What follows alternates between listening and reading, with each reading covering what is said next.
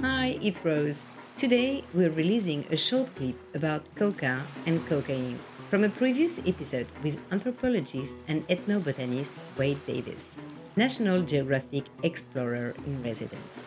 He tells all the good he thinks about Colombia's sacred plant and all the bad he thinks about the drug derived from the leaves. Enjoy the clip. But missing in all of that is that whereas opium can be addictive, coca, the source of cocaine, is not only not addictive, there's been no evidence of toxicity for over 10,000 years. Curiously, the efforts to eradicate the traditional fields began 50 years before there was a cocaine problem. Physicians in Lima in the 1920s looked up into the mountains and saw illiteracy, poor sanitation, various social pathologies, and they had to settle on a cause. And their concern for Andean people was matched in its intensity only by their ignorance of Andean life. And since issues of economic justice and equity, land distribution, land reform came too close to challenging the bourgeois roots of their own lives in Lima, they settled on coca as the demon source of all. And so the efforts really had nothing to do with cocaine hydrochloride and everything to do with the cultural identity of those who revered the plant. And this had a long history. I mean, the Spanish, at the time of the conquest, it made coca, like all important objects or plants of the Inca, illegal. But then in 1575, I think it was, or 72, Toledo made coca legal because the Indians wouldn't work the mines without it. And then coca actually became the economic foundation of the Spanish Empire in Peru for 200 years, right? But in all that time, no one did a nutritional study of the plant until we did it in 1975. And what we found horrified our backers at the U.S.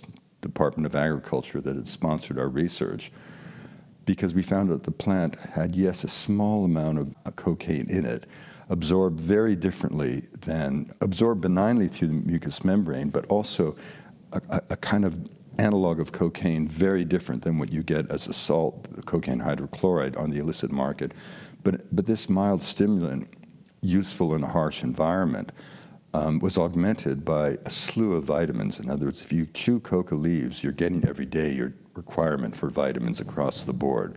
It also had calcium, more calcium in it than any plant ever studied by science, which made it perfect for the traditional diet that lacked a dairy product. It even had enzymes which enhanced the body's ability to digest carbohydrate at high elevation. So coca was not just a sacrament. Nutrition.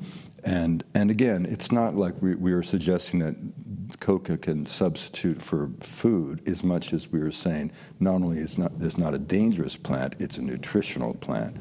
And more importantly, it's absolutely vital to the cultural well-being.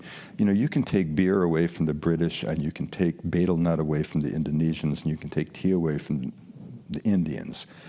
But to take coca is an act of cultural genocide because of the way the plant is involved in every aspect of ritual life.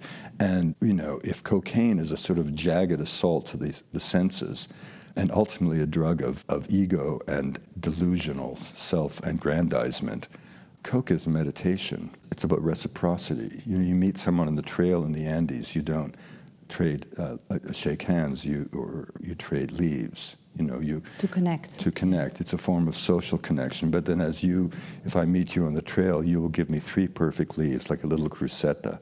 I will then give you one, and then you will blow your breath to the sacred mountain. And the idea is the energy of the leaves are being sent to the mountain just as the clouds gather to precipitate the rain that gives fertility to the soils. I mean, to be a human in the Andes, in the culture of the Rumicina, the people of the Andes, you have to use coca. I mean, distance is measured not in kilometers, but in cocadas, how many coca chews, So, I've been studying coca since the 1970s, but now's the time to create a legal nutraceutical market for the coca leaves, basically to decouple coca from cocaine and generate the revenue for Colombia in particular to allow that nation to pay the cost of peace, having drained its treasury for 50 years to pay the sordid costs of prohibition, a war that would not have lasted one day without the illicit black market trade in cocaine. This is why I hate cocaine so much, and also why I hate cocaine users. I don't hate them, but I just get furious. Everybody you've ever met in Barcelona, Montreal, Miami, and all the glass-clad towers of the world, everybody you've ever met who's even thought of using cocaine has the blood of innocent Colombians in their hands. 260,000 dead, 7 million internally displaced, 5 million forced to leave their country, 100,000 kidnapped and disappeared, all because of cocaine. The last year of the before the peace agreement, the FARC were down to maybe 6,000 cadre, mostly kids in search of 4 meals a day. And yet they made $600 million through extortion and cocaine trafficking. You give me the Boy Scouts of Barcelona and $600 million, and I can wreak havoc in all of Catalonia. How would Americans feel if Canada had patterns of drug consumption in bars and boardrooms across the country?